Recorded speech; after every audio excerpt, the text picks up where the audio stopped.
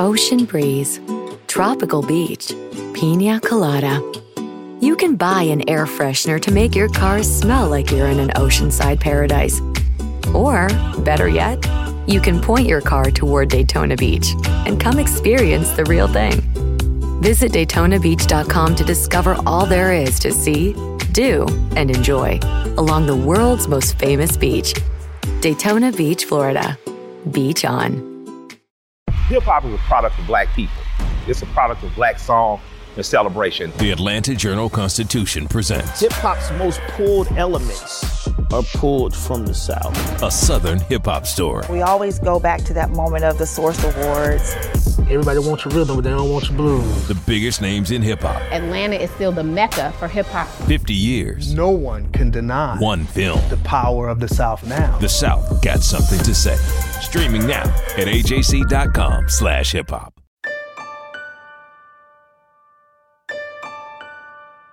You're listening to the second season of Breakdown, an exclusive podcast by the Atlanta Journal-Constitution.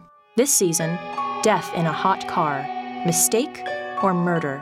Go to ajcbreakdown.com for additional background, photos, video, and more on the Justin Ross Harris case. Previously on Breakdown. It's been stated to me that you would like not to testify at this time. That is correct, yes, ma'am. And was that your opinion and what you wanted to do when it was stated to the court? Yes, ma'am. Is it still your opinion? Yes, ma'am. I didn't want to go in my home. It was like I knew that if I went through the door, that it would be real, and I didn't want it to be real. So I sat down on the sidewalk outside, and I said, I don't want to go inside. And we finally went inside, and I walked back through the living room and through the kitchen, through the hallway, and back to Cooper's room, and I just got in his bed and I just cried. I finally was able to cry. How do you feel about your ex-husband? He ruined my life. He destroyed my life. I'm humiliated. I may never trust anybody again. If I never see him again after this day, that's fine. The jury in the Ross Harris murder trial may be feeling the same way. If I never see him again. But they're going to see him at least one more time on the day they pass judgment on him. Last week, of course, was a time of momentous decisions, just not for the Ross Harris jury. I'm Bill Rankin, legal affairs reporter for the Atlanta Journal-Constitution, and I'm still waiting to hear a court clerk say the magic words. We have a verdict. One reason, that momentous decision I mentioned. The first day of deliberations was Election Day, and the jurors were dismissed after just a couple of hours so they could go vote. And then there's the federal holiday, 2 full days of deliberation, and then it's Veterans Day. So the 6-man, 6-woman jury will be back after a long weekend. The jurors have asked some interesting questions since they retired to the jury room. On the first day, they wanted the legal definition of wanton, which is in the language for one of the felony murder charges. The word means deliberate and unprovoked. But Judge Mary Staley Clark decided not to give any definition of the word to the jury. Instead, she sent a note back telling jurors they'd have to rely on their collective knowledge of the word. You can guess why they were asking, but I can't guess why the judge wouldn't give them an answer. The jury also wanted to review the interview of Ross Harris by lead detective Phil Stoddard at police headquarters. Then they asked to watch the hour-long recording of Harris and his then-wife Leanna later that day. On day 3, they asked to review the video of Harris tossing light bulbs into his car after he came back to the office from lunch. This security video is a bit grainy and shot from a camera a good distance away from Harris's SUV, so the jury asked that the large screen monitor that's been used by the prosecution and the defense be placed just a few feet away from the jury box. That way they could have the best possible view. So, we got to watch the jurors watch the videos. And I must say, it was fascinating. Seriously. On the light bulbs video, it was interesting to watch them watch. Most of them leaned forward in rapt attention, their eyes fixed on the screen. At one point, one juror looked back at another and nodded his head knowingly. I'm not sure what they were looking for, but they'd seen it, or not seen it, for sure. It's easy to imagine the alliances that have formed and shifted and reformed in that jury room. With that one glance from one juror to another, we got to see one of those alliances in action. It was like he said aloud, "Yep, there it is, just like we saw it the first time." Why did they want to watch those recordings? Did they want to see whether Harris was faking his grief? Did they want to see whether he did or did not actually cry? Did they want to see whether what he told Leanna matched up with what he'd just told Stoddard? Did they want to see whether Cooper was visible as Harris walked up to his car? Deliberations also may be taking a toll on some of them. During one break on Friday, some jurors went outside for their regular cigarette break, and one of the female jurors could be seen in tears. An older woman juror consoled her by putting an arm around her shoulders. Atlanta attorney Esther Panich was in court last week watching the jurors watch the videos. Here's her take. It was not surprising that the jurors wanted to see the videos of Ross Harris being interviewed by Detective Stoddard, and then the video of Ross Harris with his wife, Leanna.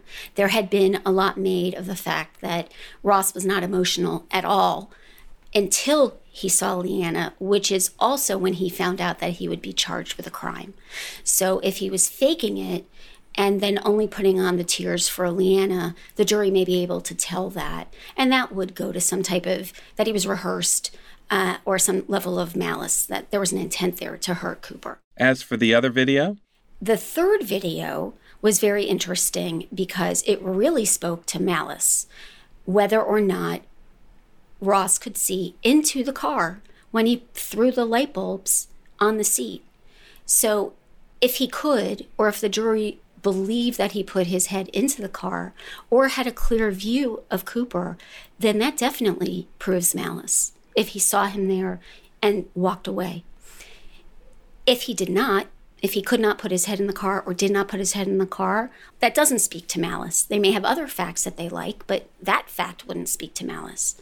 Also, Ross walked away after putting the light bulbs in the car, and another person crossed paths with him. Detective Stoddard initially had said that Ross had turned around to see what that person was doing, and that did not come across in the video that we saw.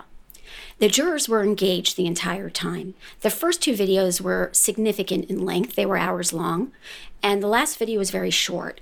So it's difficult to say what they were necessarily looking for in the first video because some may have just seen what they needed to see and then weren't paying as much attention. The third video, because it was so short, everybody was paying attention to see what it was. And it is a very difficult video to analyze because it was taken from such a distance away from where Ross was in his car. So it's interesting to see. It makes sense that the jurors wanted to see what happened on that day. Of course. We know exactly what all this means, right? Well, no, we don't. Not by a long shot. It is extremely difficult. You have your speculative suspicions, and sometimes they'll ask for evidence that is a central piece of the case, so you know then they are focusing on that. But what it means and what they're looking for, it is just speculation. That's Ed Garland, one of the most accomplished lawyers in Atlanta. He's represented high-profile clients like the rapper T.I. and NFL stars Ray Lewis and Ben Roethlisberger. And no one knows what thought processes are going on in the mind of the jurors, especially if the case has been lengthy, complex, lots of different pieces to it. I have had cases where the jury was given additional instructions, and then I thought that would be a bad result and came out a good result. Or I imagined that it was one way and it turned out to be the other. And it turned out that what the judge did or said was actually helping me, but I thought it was hurting me. So you're just speculating, you're hopeful, but no one knows. Garland also says you never know what might happen after the jury gets the case. I had a jury out for a number of days, and one juror got mad at another juror and knocked him out with one blow. We had a mistrial in that case. I had one where a juror didn't come back to court, and it was a juror that we wanted on the jury. And judge called us in chambers and said, we have a problem. I said, well, what is it? The judge was going to advise us. The judge said, well, Mrs. Jones' husband called up, and he said that she wasn't coming back, and he wasn't letting her come back, and that the reason was that Mrs. Jones had been having an affair with Juror Smith, and had confessed, and if she came back, he was coming down and killed Mr. Smith. Garland said he once had a jury that was out for 23 days. 23 days. Often, if that's the case, the judge will deliver the so-called dynamite charge. The judge will call a deadlocked jury back into the courtroom. Consider the problems and expense of retrying the case, the judge will say. If there is a substantial majority favoring one verdict over another, those in the minority should reconsider whether their positions are reasonable ones. In other words, let's get this over with, folks. Garland said one case he had with a dynamite charge shows just how little you know about juries. One time I just fought against an Allen charge. I just said it'd just be the most horrible thing you could possibly do, Judge O'Kelly. He gave his Allen charge. 15 minutes later, they had a not guilty verdict. I was just going to do everything possible to keep that from happening, and it probably caused the acquittal. With any luck, we won't get to the point where a dynamite charge is even considered in the Harris case. Before we began sitting and waiting, we were treated to extremely powerful closing arguments by both the prosecution and the defense. After 21 days of testimony from 70 witnesses and more than 1,100 exhibits being admitted into evidence, it was finally time for the lawyers to give their closings.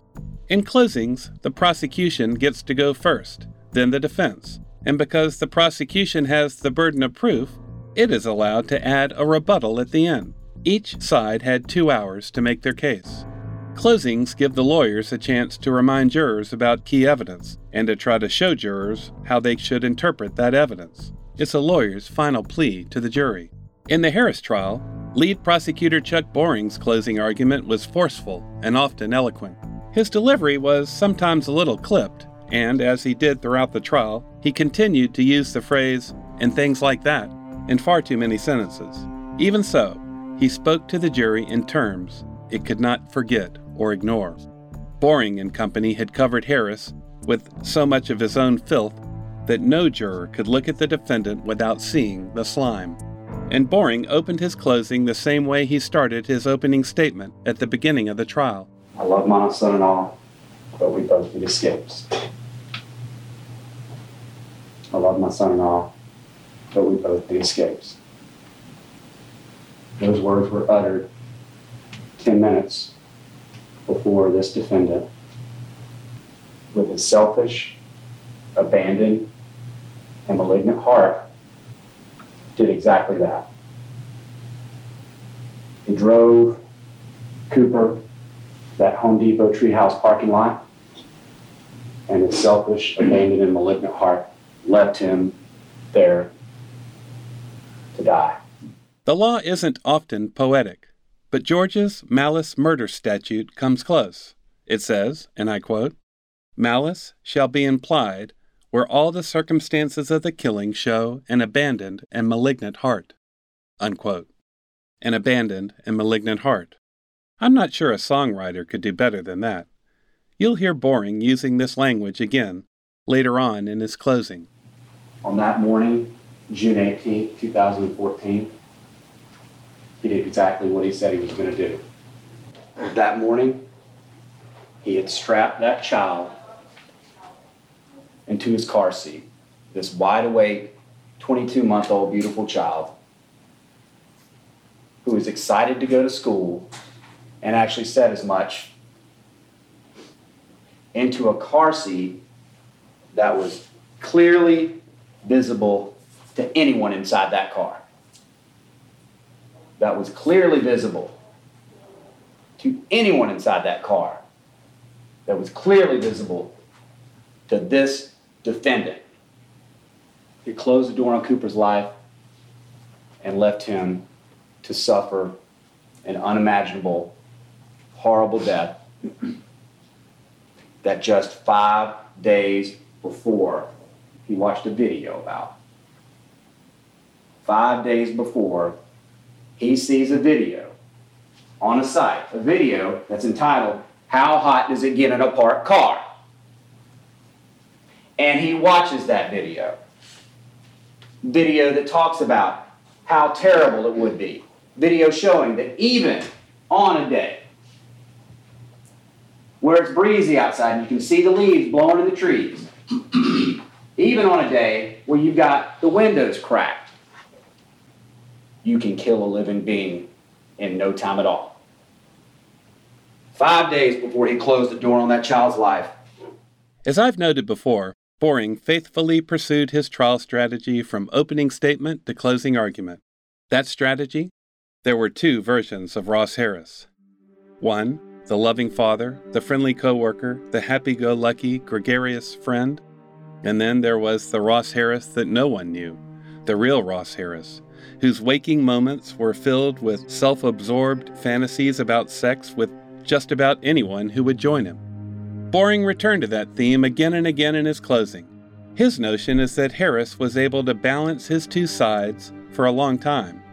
But as the day of Cooper's death approached, he was losing that balance as his darker side began to assert itself more and more forcefully. Over this time and after that time and after the trip to Memorial Day to the beach, the evidence showed the defendant's behavior was escalating. In addition to being unhappy, job,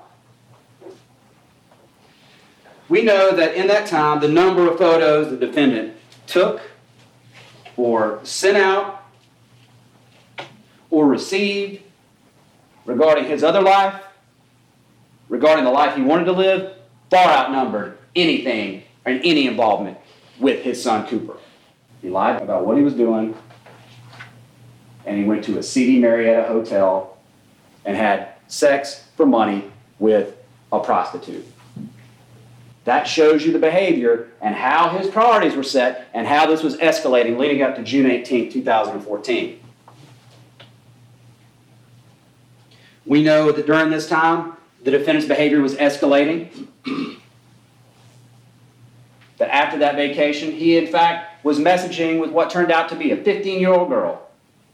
Something we didn't find out about until after indictment. We're all tired. But the thing is, when you're thinking about how tired you are of all that language and all that, as they said, filth, what we say is his other life, this other side, this other dark side, hey, those are his words. That's what's in his mind. That is the other Justin Ross Harris. Does your conscience ever kick in? And what does that defendant say? Nope. And we know for a fact that he showed that lack of conscience on June 18th, 2014. He showed exactly who he is. Did you catch that? We know exactly who he is. The lead prosecutor made sure the jury heard it all, over and over again.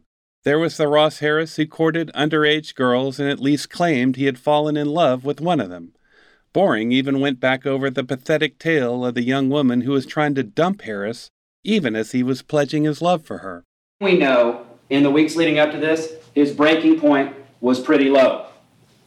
And we know that another young girl, well, he professed love for several of these young girls, many of them not knowing about the other, thinking they're the only one, leading all these different lives. The one that he was most emotionally attached to was slipping through his fingers. We know this woman that he had professed love to, who he told that if it wasn't for Cooper, that he would leave Leanna, was gradually cutting him off. And in those days leading up to June 18th, we know that on the 17th, the day before, he tried to message her. And she didn't respond. And he said, "That makes me sad." And on the morning of June 18th, a couple of hours before he killed his son, he tried one last time to message this girl he was obviously in love with no response. The prosecution had one other mission besides making Harris out to be an irredeemable sleaze. It also had to show that Harris's thermonuclear sex drive was strong enough to turn him into a killer. The prosecution made a very big deal out of that post on the Whisper app. They even made a giant red poster out of it that Boring set in front of the jury. By now, you remember what became known as the Red Whisper. I hate being married with kids. The novelty is worn off, and I have nothing to show for it. The police at first believed Harris had posted these words himself, although that was quickly disproven. And while Harris didn't actually write it, the prosecution made sure he was closely associated with it. Indeed, what he did post in reply became a linchpin of the state's case. I love my son and all, but we both need escapes. We know that people commit horrible acts against children for no good reason. Unfortunately, it's just a fact of the world we live in. But in this case, he saw this post that morning. I hate being married with kids. The novelty has worn off, and I have nothing to show for it. Now they're going to say, oh, he saw a lot of posts. But think about it. When you know the timing in this case, within that 45 minutes of all the Whisper posts in all the world, what did he seek out to not only view,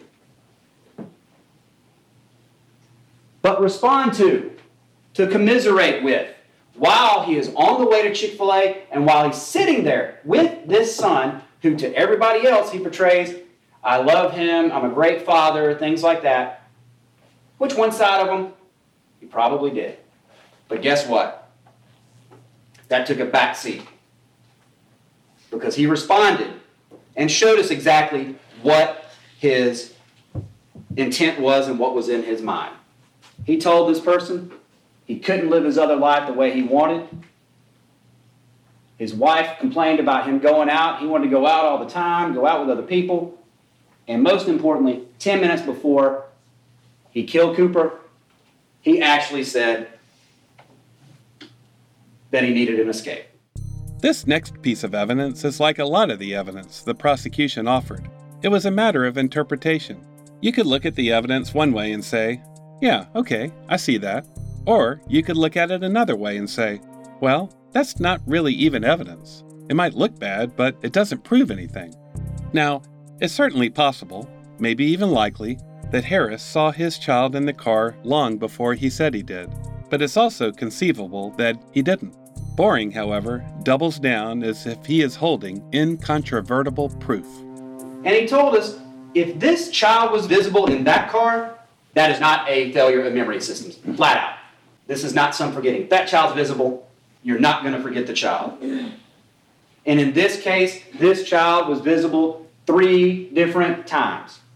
When he got into the car in Chick-fil-A and drove, making turns in traffic, going into the parking lot, backing up, pulling in, being in there 30 seconds with that child, getting his bag that's to his right, getting his Chick-fil-A cup that he just had breakfast with his son, the drink he got. At lunch, when he goes back to the car. And in the evening, when he got in the car and drove away. As much as they try, the defense cannot get away from the fact that has always been apparent in this case. Cooper would have been visible to anyone inside of that car. Flat out. Number of witnesses who testified had ridden in that car. Not a one came in here and told you that Cooper was not visible from the front of that car. Not a single one from the state or from the defense. If there was, you're darn sure that question would have been asked. If Cooper was visible from the front seat of that car, without all of this other stuff, the defendant is guilty of all counts. At this point, Boring makes an absurd statement. I'm not sure why he said it or what the jury thought of it, but it sure had me shaking my head. While the state doesn't have to prove motive or prove that evil lurks in the hearts of some men, that humans sometimes take advantage of the vulnerable and the innocent and people they're supposed to love, we don't have to prove that. We know what happens. In this case, we know why he chose this method. He was an expert in it by June 18th. He knew more about leaving a child in the car than any other human on the face of the earth by that day. He knew more about leaving a child in the car than any other human on the face of the earth that day? Seriously?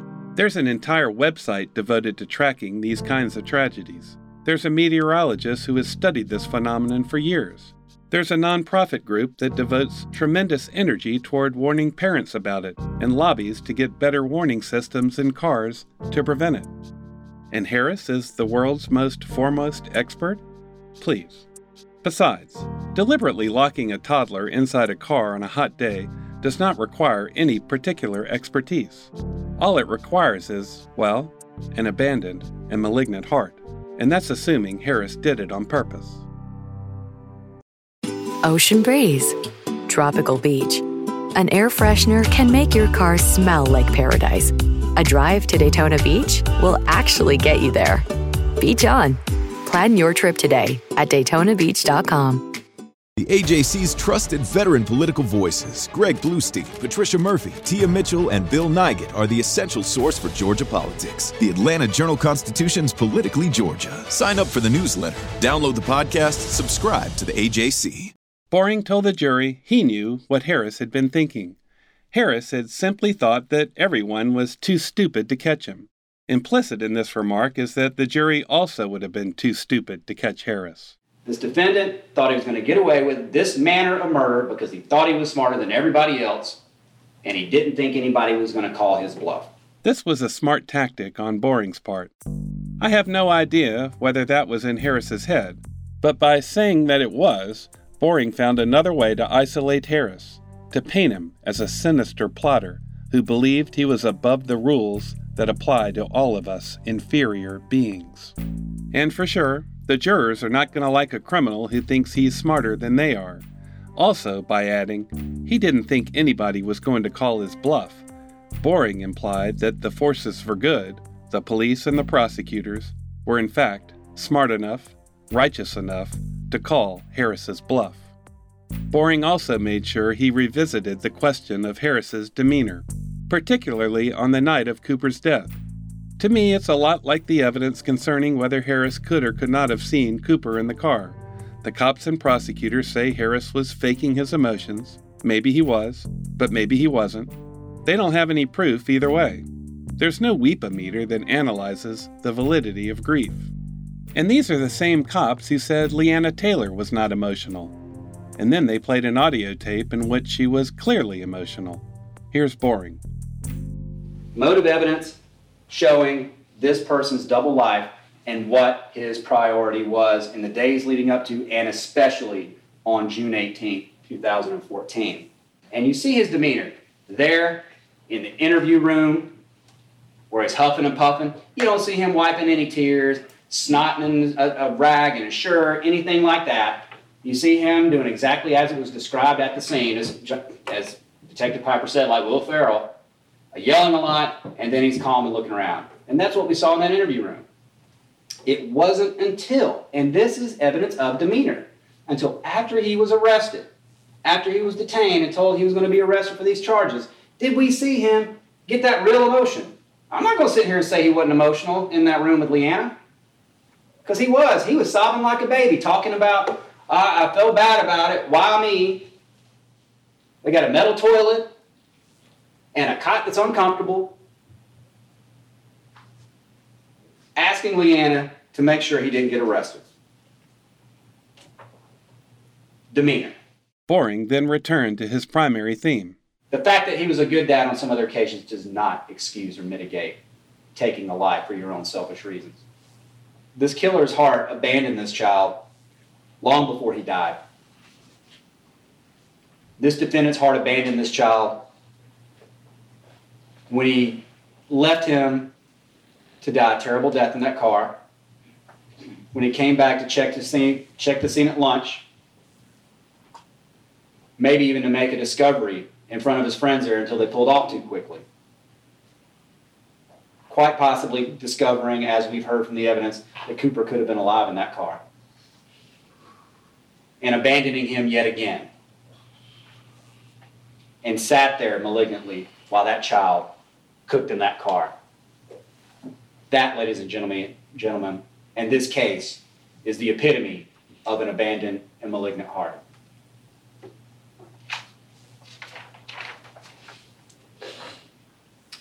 Premeditation. I know a lot of people talk about premeditation. Is there premeditation? Remember this at all times. There is no premeditation at all. We don't have to prove that he woke up that morning and at 7:55 decided, you know what, I'm going to murder my child. Unfortunately, most cases like this are a crime of opportunity. When it presents itself, when your mind gets in that point, you do it. Malice can be formed in an instant, and the judge is going to tell you that. As soon as the defendant decided and formed that in his mind and said, you know what, I'm shutting the door on this child, that's malice. There's no premeditation required. Although the evidence screams that he'd been thinking about this for quite some time. Before this trial started, few believed Ross Harris stood a chance of escaping a murder conviction. And that's still possible, don't get me wrong. But his defense team was clearly well prepared by the time they arrived in Brunswick.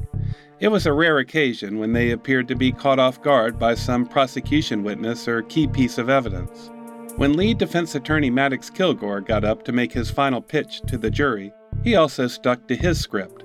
He's always said that this case was a rush to judgment from the start, that police cherry-picked evidence that threw Harris into a sinister light and disregarded anything that suggested this could have been an accident. Before Ross had ever been interviewed, before any witnesses had been interviewed, before any investigation whatsoever had been done, the head guy, the head of detectives, had already decided the case. He'd already decided that a crime had occurred. He had already passed judgment. He had already completely precluded the possibility that this was exactly what it was, an accident. It was Detective Stoddard's boss, who you heard from. He's wrong. He's wrong for a lot of reasons. Kilgore and the defense team wanted very much to ram Stoddard's gold detective shield right up his badge wallet. This was the message the defense wanted to have rattling around inside the brains of the jurors back in the jury room. Unfortunately, after the prosecution packed in all that deviant behavior about Harris, there may not have been a lot of room left in the jurors' brains. And I have to say that, although Stoddard had some serious issues as the lead investigator for Cobb Police, he was still the state's key witness and did pretty well on the stand. The Cobb Police made a decision right there on the scene. It was never, ever a consideration that this was an accident. And that's why you've seen and heard throughout these weeks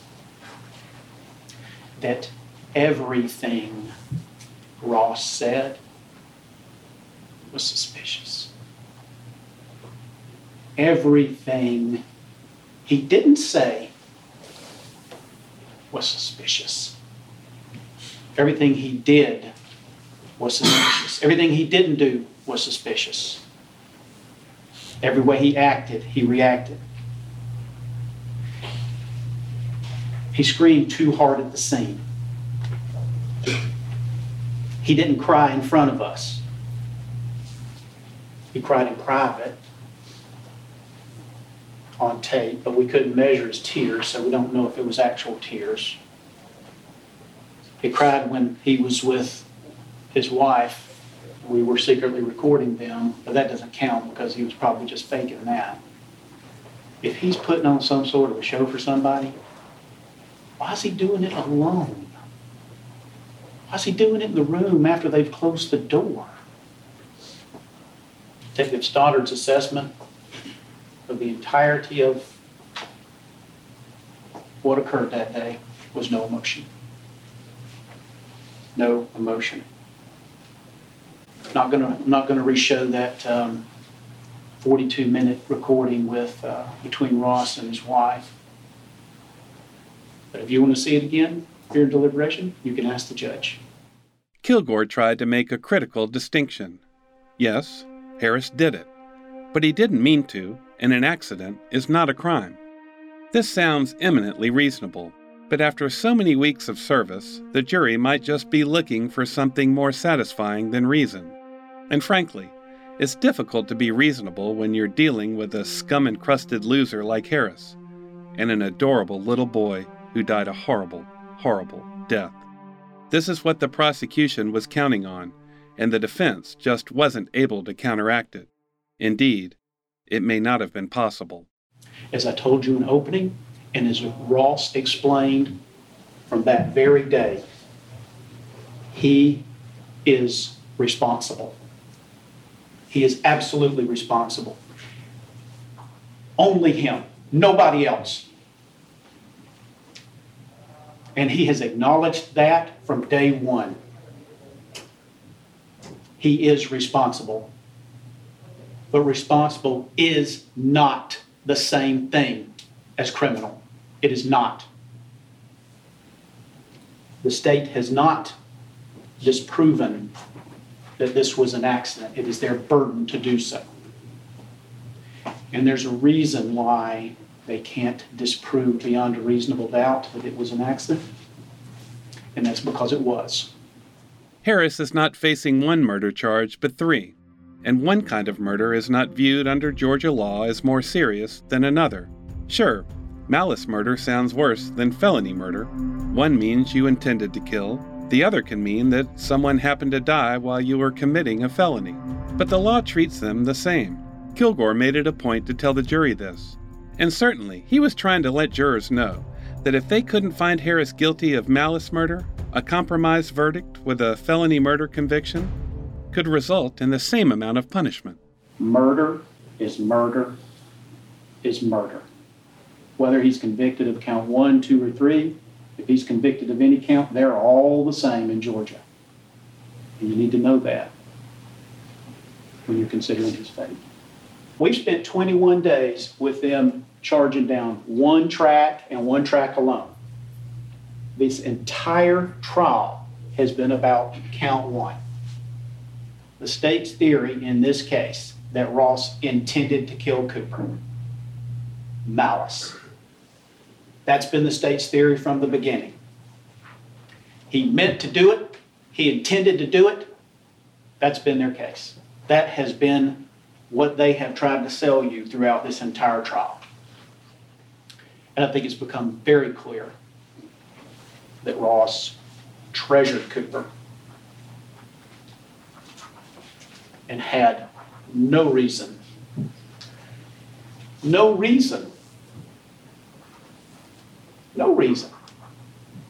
to kill him.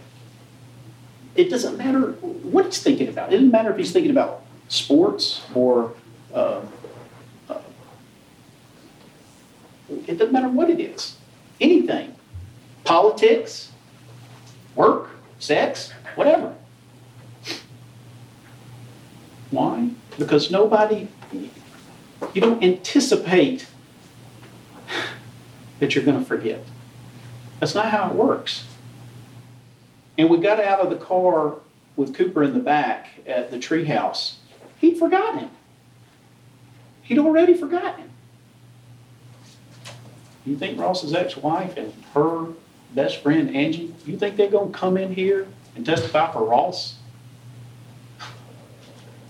If for 1 second they didn't mean exactly what they said, that Ross loved that child more than anything, you think they would have ever come in here for him? Listen, Ross ruined that woman's life. He humiliated her in front of the world. He took her son away. You really think she's going to come in here and her best friend's going to come in here and say anything about how much Ross loved his little boy? If they didn't know that this was an accident? Think about that.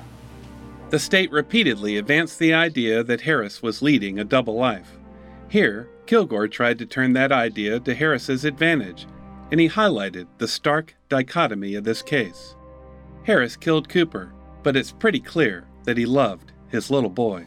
If he was living a double life, there appeared to be a constant in both lives, and that was that he loved his little boy. You see, in both of these lives, the state wants to tell you about that there's double lives. In both of them, there's something that's the same, something that's very the same in both, and that's that he loved that little boy. State wants to suggest that Ross wanted to escape from Cooper so bad that he would destroy the treasure of his life. I submit to you this.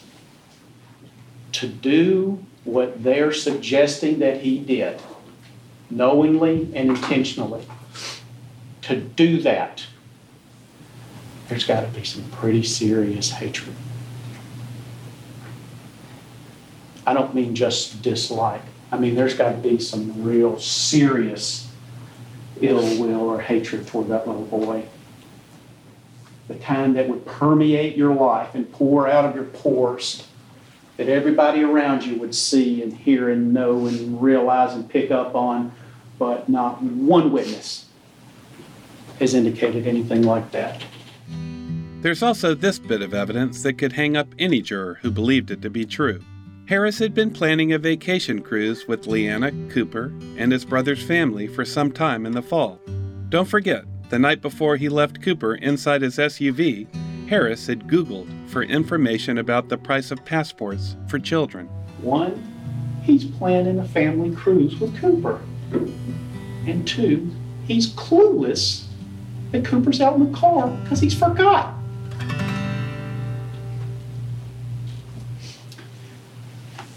The police had this information. They knew about these emails on the 17th and 18th with Heather Coyle, and they never bothered to give her a call. How do you explain that? How do you explain that a person that Ross is emailing with about Cooper on the 17th, about a cruise with Cooper on the 17th, and that he receives an email from at 9:35 on the 18th. How do you explain that police never even called the woman? How do you explain that? District Attorney didn't even call her until September, just a few weeks ago. You know, they managed to wrangle up this woman from the University of Alabama that Ross had hooked up with a year, or more than a year, before Cooper died. They managed to wrangle her up, get her in here, tell you how they hooked up in a car, but they didn't even bother to call the woman he was emailing with about Cooper in the hours before Cooper's death. So I will pose this question to you all. Was this investigation and prosecution a search for the truth? Was it? Or was it a search only for what was going to fit the state's theory? Ask yourself that. There's no way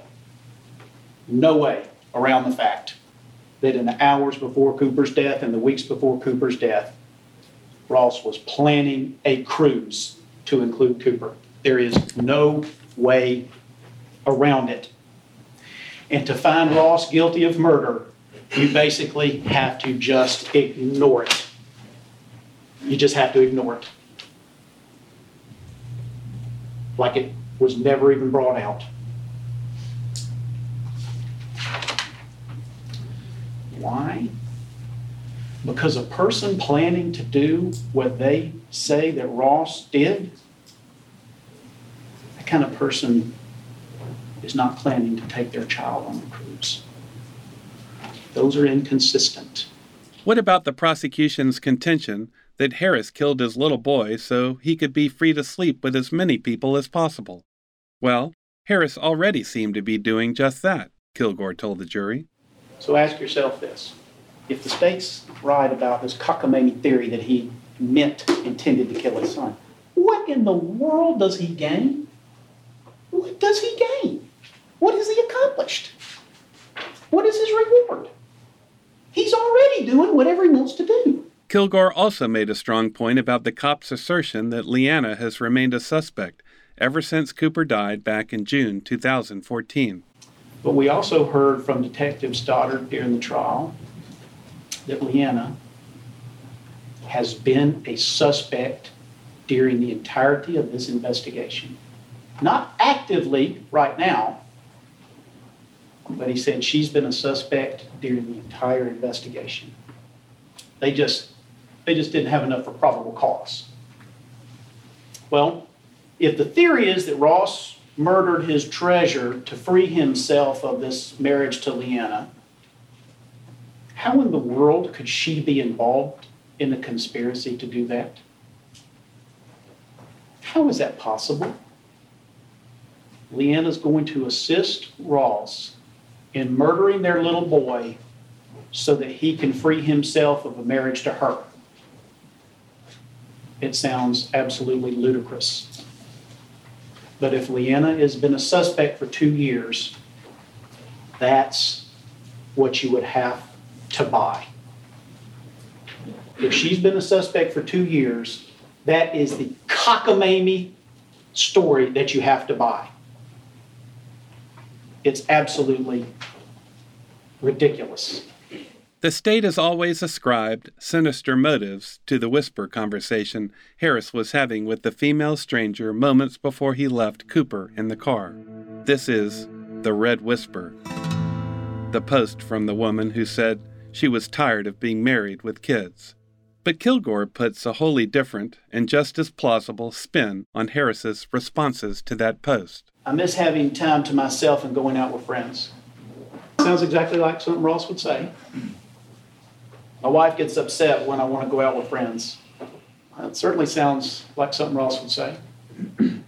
I love my son and all, but we both need escapes. Sounds exactly like Ross. But what he doesn't say is what the state suggests that he's saying. I love my son and all, but I'm about to murder him in the next 15 minutes. That's essentially what the state is telling you that says. We all see exactly what this is all about. The state wants to bury him in this filth and dirt of his own making so that you'll believe he is so immoral, he is so reprehensible that he could do exactly this. That's really what they're trying to sell you. Demeanor and dirt. Kilgore implored the jury to write 2 words in response to the state's charges. And I'm going to ask you to very simply go into that room and write 2 words for each of those, not guilty. Because the state's burden is to prove beyond a reasonable doubt that Ross is guilty. But more than that, it's also their burden to disprove beyond a reasonable doubt that this was an accident. They have to disprove it, and they haven't done so. 2 words. So Kilgore pleaded with the jury to acquit his client of the murder charges. But don't forget, Harris also faces 3 sex counts, 1 felony and 2 misdemeanors. They are sending nude photos of his genitals to a young girl and asking her to do the same thing in return. The other is for engaging in randy and explicit sexual banter with the girl on the internet. Kilgore didn't outright tell jurors they could find Harris guilty of these charges, but he may as well have. He cited a passage, reap the whirlwind, from the book of Hosea in the Old Testament. The last 3 counts involved criminal attempt to commit a felony, sexual dissemination of harmful material to minors. You get back there, look through the evidence, and you decide the state's proven their case on that, you would write the word guilty. And Ross Harris will reap the whirlwind. Kilgore finished his summation by playing once again the family video of Harris sitting in the bed across from Cooper. He strums his guitar for his ecstatic little boy and gets the child to strum a few bars himself. You do it. Go. Kilgore ended his closing by telling the jurors he had faith in them. On behalf of Ross and Brian and Carlos, we trust you. Like I said, Boring got the last word, and he made the most of it. Justice in this case is nothing more than justice for that little boy. And in this case, it's a verdict of guilty on all counts. Boring then addressed Kilgore's take on Leanna's testimony. First of all, Leanna Harris. Leanna Harris was never going to accept that her husband was capable of this. Leanna Harris stayed with this man for years. You saw how she is. She finds out her son's dead, and the first thing she asks about is her husband. You have to feel some sort of, she kind of got treated like a doormat for years. To say the police shouldn't have looked at her and her actions as suspicious that day, ladies and gentlemen, she admitted it from the stand. Yeah, when I watched that, absolutely. That doesn't look right. So the police should just ignore it. Absolutely not. Boring asked the jury to think twice about Harris's professed love and devotion to his little boy, using Leanna as an example. Also, he was a good dad. He loved Cooper. Well, he also allegedly loved Leanna. And we saw how that went and how he treated her. Boring also confronted the notion that it made no sense for Harris to be thinking about killing his son when he was planning a vacation with him. Maybe it was because Harris was on the fence, the prosecutor conceded. You know what? How would he have been Googling vacations June 9th? How would he have web searched something if he intended on killing this kid hours before he did it? I'm not up here saying that he wasn't conflicted about it.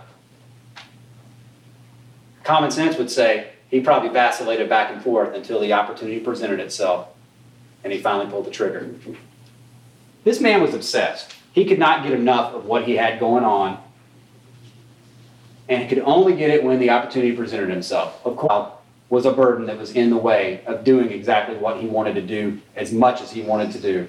What does he have to gain? Well, he doesn't have to worry about taking care of his child anymore. He doesn't have to worry about that responsibility. As he wound up, Boring became a bit emotional when telling jurors to think about the dead child. Right here, right now, let's get back to what this case is about. This case is about justice, and it's about that little boy, Cooper Harris. Today, that boy would be 4 years old, in pre-K, getting ready to go to kindergarten, maybe learning how to play t-ball. I guess as much at that age you have to learn how to drop the bat before you run to first rather than actually playing anything. But he's not. He's not here with us because that defendant took him. That defendant took his life for his own selfish, obsessed reasons.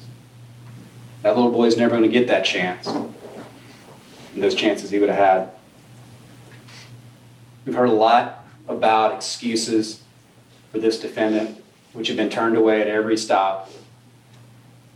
But who's going to speak for Cooper? Who speaks for Cooper? The witnesses and the officers at that scene who carried that burden of what they saw that day, who cared more about that child on June 18th than this defendant. Defendant who was concerned and crying finally when he was worried about the metal toilet he's going to have to use the bathroom in and the uncomfortable cot. Woe is me. The child is dead. The evidence speaks for Cooper. And it can't bring him back. But what can be done is justice. And you as a jury have the opportunity to do that justice. Next, on Breakdown. The jury returns to the courthouse and resumes deliberations. Will we finally get a verdict? Ladies and gentlemen, it is the end of another work week for us, and I'm going to discharge you. But before I do, I wanted to give you instructions and also instruct you to have a pleasant weekend. You cannot talk to each other about the case until you come back at 8:30.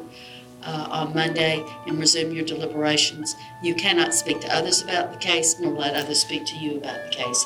You are not permitted in any way to do independent research looking into things, electronically, books, any other means, medium, mechanism, or whatever.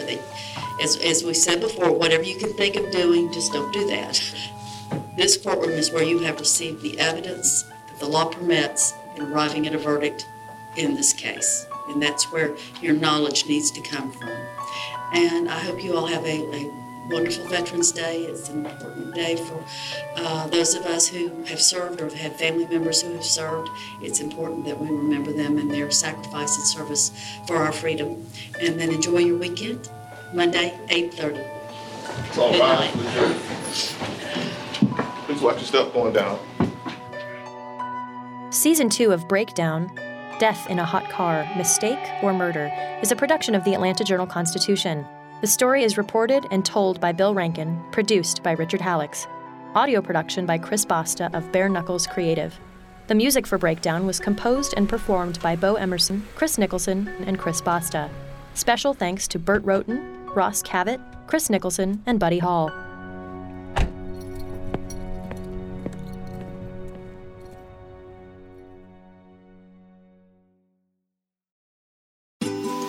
Ocean breeze, tropical beach, pina colada.